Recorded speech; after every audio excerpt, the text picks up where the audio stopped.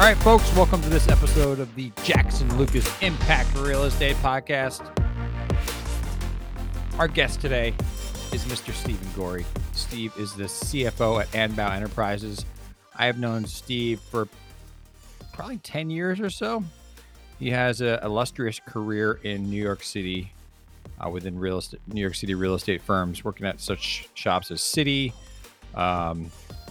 Lehman Brothers, GTIS Partners, and now with Anbow. So he's got a great depth of experience from institutional private equity to family developers. Anyways, great guy and great experience. So please enjoy the podcast. And as usual, please listen, rate, review, and share with your friends. Much appreciated. Thank you.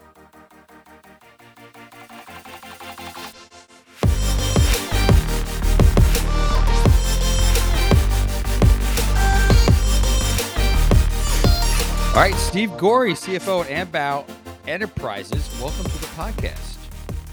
Well, thank you for having me. It's great to have you on here, man. We've known each other for, I don't know, 10 years maybe, something like that, around that. Yeah, 10 plus years for sure. 10 plus years. It's been great to get to know you over the years. Thanks for joining us. How's your day going so far? So far, so good. A few conference calls, hopefully ending later on the early side of today since it's a Friday in the summer. Yes. And you are located in New Jersey, but you're not originally New Jerseyite, right? No. I grew up in Westchester and then spent a lot of our married, raising kids years in Connecticut and have recently moved to Jersey. You know, as you know, Anbow's offices are in Lower Manhattan. Welcome to the best state in the union, baby. Thank you. I'm a Jersey guy, as you know, but I live in California now, so you can take my place in Jersey. Okay. Well, cool. So yeah, can you tell everyone you're the CFO of Anbow? That's a big responsibility. Can you tell everyone about Anbow? Sure. So we basically build for sale, mid-level luxury. I think you could call it boutique residential condominiums. That's our bread and butter. We've done about 7 or 8 developments over the course of the year. Our principals are architects. They thought they could build it better. I think we do. We're not trying to compete with the Relateds and the other large New York City developers out there, but we try to deliver a nice, well-styled, very efficient product that fits in with the neighborhood. We're not about building a glass structure. We just build it nice and make it look pretty. That's awesome. And so is it all Manhattan condos? That's been our focus. We're undergoing a shift now to the younger generation. They want to keep that focus. They also are more open to replicating our business model. Whether it's in the tri-state area or in similar gateway cities across nationally. We do have some connections to California, so we might find ourselves there at some point. Come on out, man. We need more. We need more housing. Yeah, but so far, we like to look at a project, whether it's a conversion or a ground up, see if we can put our footprint on it, our special footprint, and if it fits that mold, we'll do it. I think geography is a little less of a constraint with the new family coming in. And what do you mean the new family coming in? The son and daughter are taking over for the husband and wife. Oh yeah, can you give us like the story of Anbow and kind of how that started? Yeah. Well, we're it's a family business. We're a small part of a larger family office. They decided that they wanted to focus on real estate, as I mentioned. Originally, architects decided to move into development, and Smart. Yeah, yeah, and the Hmm. son and daughter are following in those footsteps, and both have um, gone to, well, one the daughter went to the Columbia School for Residential Real Estate Development, Okay. and the son went to Columbia for his MBA. They both worked in the business earlier in that before going back for those advanced degrees, and they're interested in growing and building the business further. That's awesome. And so, what's the I mean, what's the condo market like? It's. I don't think I don't think we've interviewed anyone in the condo development world. What's Yeah, the mark? I'm actually involved with a condo project here in San Francisco that's taken a long time and a yeah. lot of delays and yada yada yada. But What's it like in Manhattan right now? yeah, well, the market is still, I would describe it as hot. I think it was very hot prior to the Fed starting to move interest rates and certainly coming out of COVID. There was a period where a lot of the inventory has been absorbed. I think that's still the case. So there's always, for a while there, I think just before COVID, there was more supply than demand, Mm, and now certainly that gap has narrowed quite a bit. Um, and I think too, in the product that we deliver at the price point we deliver, since we're not a lot of our units are, I know it's a crazy price, but it's priced at, a lot of our units are not priced at 10 million and above. The velocity is just amazing between $1 and $4 million. yeah, Uh, and then a little slower between, say, 4 and 10 million, and slower above that. But people want to come back to New York City. It's, as they many people say, it's one of the best cities in the world. It'll remain that.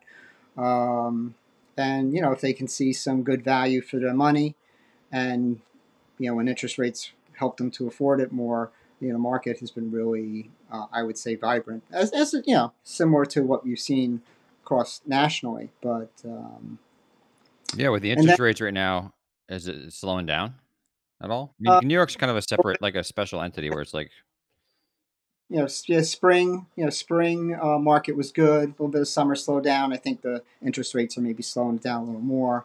But there's always buyers. There's always buyers, and you mentioned some challenges with building.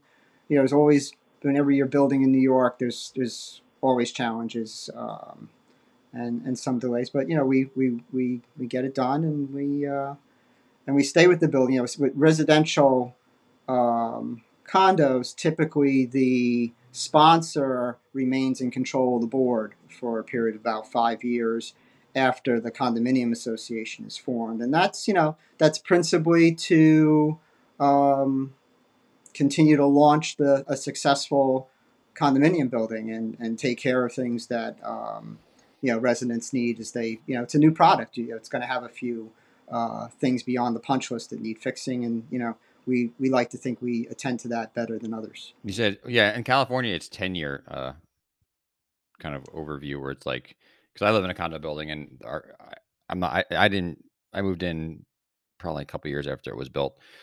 And I remember the condo board was like, all right, let's, we got to do this whole, let's check everything and see, because we got, a year to submit this to the owner to fix everything, which seems like a long time. 10 years. Like you build this and you sell it and you got to wait 10 years for all the owners or all the condo owners to come back to you with all their complaints. Um, it's a 5-year period in New York. Well, it's a five. There's a 7 year residual claim on construction defects. That's more for insurance purposes.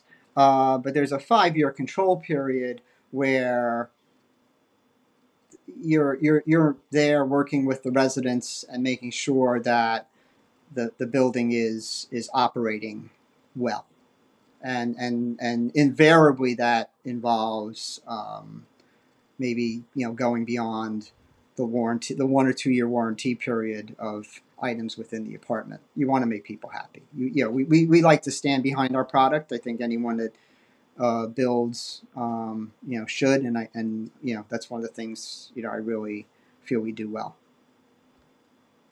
Yeah, yeah. And so, what you're the CFO there? What does the CFO do? Well, yeah, we're smaller, right? We're not like we're not as big as a related. So that involves I'm involved in practically every aspect of the company, from certainly from acquisitions and securing equity capital and obtaining construction financing and administrating that construction financing with my staff, to running the management company, which is making sure the rent for our office gets paid, which makes not that I'm cutting the checks, but making sure we have funds to do that, and just keeping the books and records for not only the development entities but the corporate entities. I also get involved in all the risk management, whether it's on the corporate side, but certainly on the construction side. So I procure all the construction insurance products, and we work very closely with our outside consultants and lenders, who have requirements to do that. I get involved with setting up the condominium associations, which has its own set of books and records, Mm-hmm. and also has its own insurance needs. I get involved in the tax returns. I don't prepare tax returns, but we have tax returns not only for the principals but also for all the development entities. Um, we have one institutional JV, so there's outside financial reporting, and there was an annual audit that no longer is necessary. That's involved in that. Um, we get involved in tax appeals, real estate tax appeals. I mean, it just runs the gamut, and it's not anything unexpected when you are working for a smaller family business. Speaking of which, like when we met, you were working at a larger institutional, private equity, real estate private equity firm. Um, and then you worked at Lehman prior to that, at Citi. So you came from the institutional side of things. Like, what's the biggest difference between working at a big institutional shop and a smaller family office?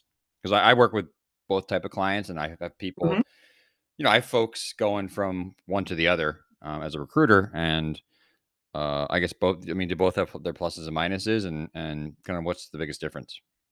Yeah, it's a really good question. Thanks. I, I feel like what Ambow needed, I think, well, needed what Ambow wanted in the CFO role was someone who thinks institutionally but can act in an entrepreneurial setting, and I think that was what their thought was, and I think that's why I'm fulfilling the role well. But I'll say the biggest difference moving from all those prior roles to Ambow was just the excitement of no longer just moving a piece of paper from A to B, but Mhm. actually building something. Because in all those roles you mentioned, um, there was never a physical product other than the loan or a report or a document. Right. Um, Yeah. or a filing with the SEC, like when I was the compliance officer at GTIS. So um, I think in all those roles, I when I arrived at Ambow, I feel prepared, having done all those roles, for my role at Ambow. So yeah, after Lehman, the financial crisis, I got to find my way to GTIS, real estate private equity firm. That role was to help them. It was really more of a pure business administrative role. Was interesting to me was that it was obviously they were a fund manager. They were separating from an existing fund manager, and they really needed someone to come in and set up the infrastructure, which is SEC compliance. Do a lot of recruiting. That's how we met. Help grow the staff, um, and launch and structure funds. So both a financial role and really a business operations and administrative role. Um, and did that for about 5 years, and got them established there. And it was just time to move on, and that's how I found myself at Ambow. I work with a lot of accountants who want to get into real estate roles out of public accounting. Like, what advice would you have for somebody looking to do that? Well, ideally, you can make a lateral move. A lot of these roles are, um, you're a jack of all trades. You're a controller. You're a senior accountant. But you're doing a lot. You just got to be willing to kind of roll up your sleeves and make that jump, and in exchange for knowledge, because these companies, um, are small by definition. It's a low overhead operation. So, um, if you can find yourself immersed in one of these roles, you're going to be doing a lot more than just keeping books and records and moving some money around. So, the advice I would say is, take the plunge, because that's how you'll learn. If you can go to, another track may be to go to a institutional fund manager in a junior, or lateral asset manager role. Asset management, I feel, is almost the best role. Maybe an accountant can transition to the business side with, because it involves understanding financial records and understanding financial documents like loan documents, all the things that, say, someone in public accounting gets exposed to, understanding cash flows. But then you also learn what's behind the cash flows, how the property operates, how leasing gets done, how operations gets done, how maintenance gets done, how, what the value of the property is as a cap rate, and cash flow component. So being able to be an asset manager and see all that, it's like a second tour of duty, the same tour of duty that the reason why you went to public accounting in the first place is you can see a lot quickly. And where do you see the condo market going over the next couple of years? It's I feel like there's going to be less, boom and bust. And I think that's just in general. I mean, there's always times when, you know, great assets are on sale, and you want to sort of be able to position yourself, always have a little bit of cash available on the side to take advantage of that. But, there's going to be growth. I mean, just the, um, growth of these ancillary companies like Airbnb and place, so that just making people want to own real estate directly, as an investment. The investment, real estate as an asset class for investment, is just going to continue to grow. I mean, we see this trend. GTS was a big part of it, with single family home investment by, and so that has now come out of the financial crisis. There was a question there: is it a trade or is it an investment? It's clearly an investment. There's many management companies that have cropped up to, help investors and, institutions take advantage of that as an investment, because it's much more intensive than, say, a multifamily property where everybody lives at one place. With single family homes, they could be scattered, across the neighborhood, and they're all not connected. So there's always logistical changes, but challenges with that type of stuff. But people have overcome it and see the growth of real estate as an asset class, and owning a condominium and renting it out, is a way, an affordable way, I think, that a lot of people can get involved with the property, use it themselves, and there's lots of listing services that, will help you rent it out when you're not using it yourself. Yeah, I didn't even think of that. Like, a couple of years ago, before the pandemic, there was these firms that were coming in. They're like kind of hotel kind of firms where it's like, say Ambow built a, they would take a Florida Ambow like condo and like turn it into like a hospitality type of thing where they have their own check-in. Um, is that something still going on? There was a few firms doing that. Yeah, I think so. And there's always these fractional, ownerships, kind of got spin off of the timeshare, aspect. I really I mean, it's not really about investment advice, but I think if you're serious about investing in real estate, you pretty much have two choices. Go buy a REIT that's publicly traded, or own the fee directly, and figure out how much you want to use it, and how much you want to rent it out yourself. May take you a little longer to make that purchase, but to be able to control the asset um, as much as you can is a key aspect of driving value, whether it's real estate development or income producing properties. It's just you want the control to be you, because it's again, you'll find yourself doing a lot more Mm, than you anticipate to manage that investment, and you want to reap 100% of the rewards from that effort. that's a great. I like that answer. Thanks. Um, that's also a great segue into the next part of our podcast. Are you ready for the hot seat? Sure.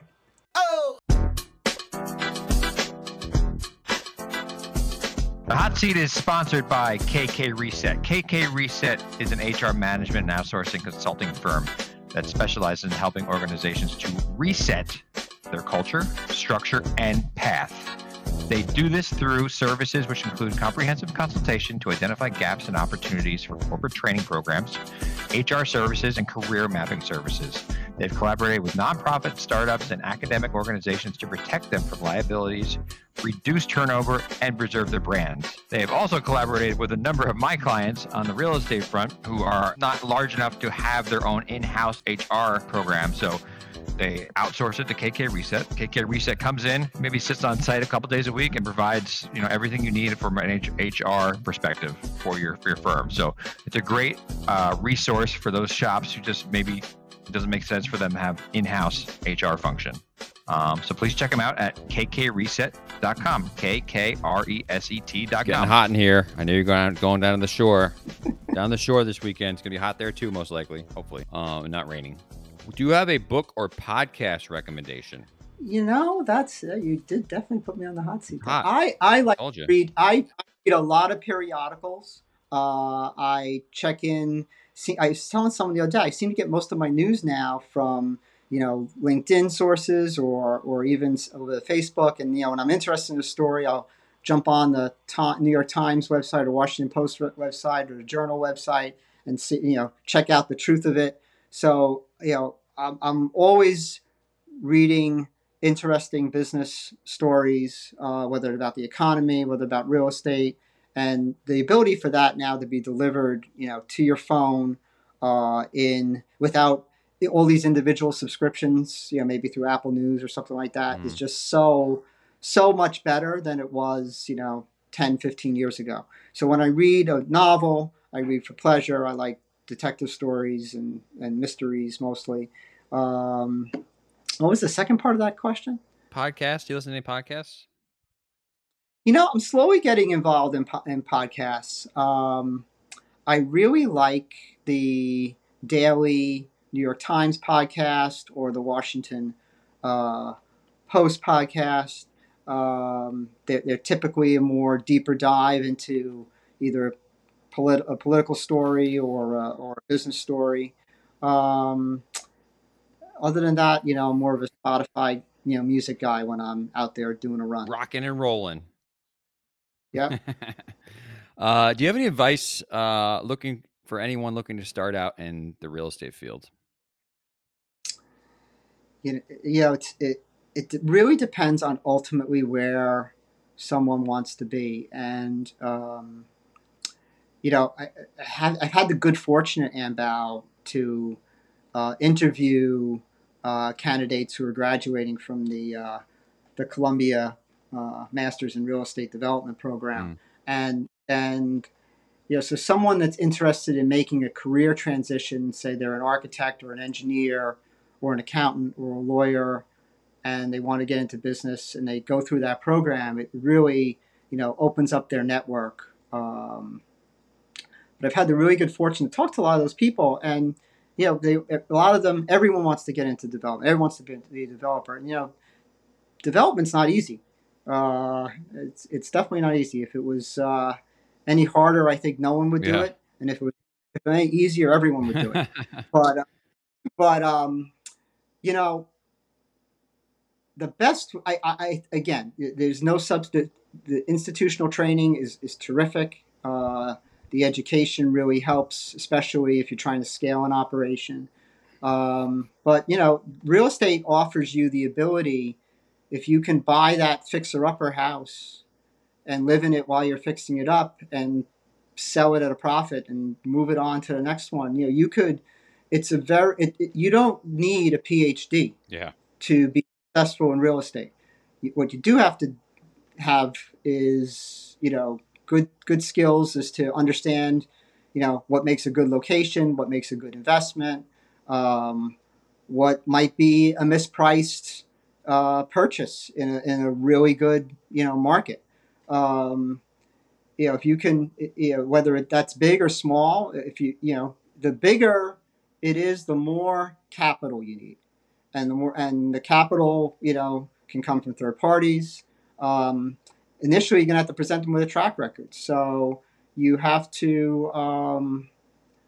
It's also a business where you have to just step incrementally into the next bigger thing, and try to avoid mistakes. And I think that's really where controlling the asset is the key to doing it if you're making it your career. Awesome. So there's a lot of people probably listening to this who are looking to get hired somewhere. Like, what do you look for when you're hiring somebody? I always look for a core skill set. I mean, you want to, I'm not the type of person that if I 10 things about the job spec, you have to have 9 out of the 10, or I'm not going to. You want to have like the core five things.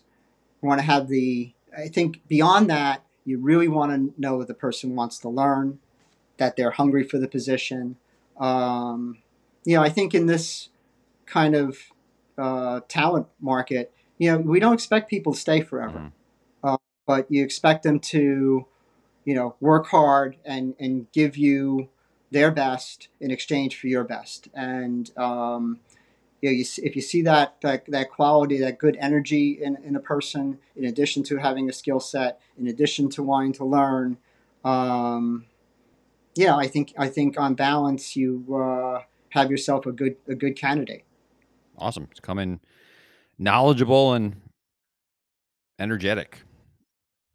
Yeah, as a former mentor said, bright-eyed person wearing tennis sneakers. uh, so this is the name of this podcast is the Impact Real Estate Podcast. How does your real estate and/or job have impact? Like, how do you see it as having impact in the world? Well, that's again something I alluded to, earlier. I got to AMP, I was like, hey, wow, we actually build stuff. This is cool, Yeah. because we're providing housing. One of our projects has a affordable component within our residential for sale component. We often um, have looked at rental projects for development that, obviously, if you're in New York City, going to involve some aspect of affordable housing. We're interested in that as a social uh, context to our Yeah. business mission. Um, so I feel that's an important. I think we all feel that that's an important part of what we'd like to deliver to the market. It's remarkable to me sometimes that that's hard to do. The pricing of land or the subsidies that are available are just not keeping pace with um, the ability to do that as much as we'd like. Right.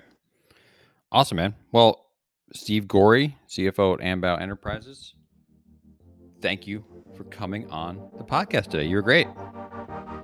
Thank you. I appreciated the opportunity. Always good to connect with you.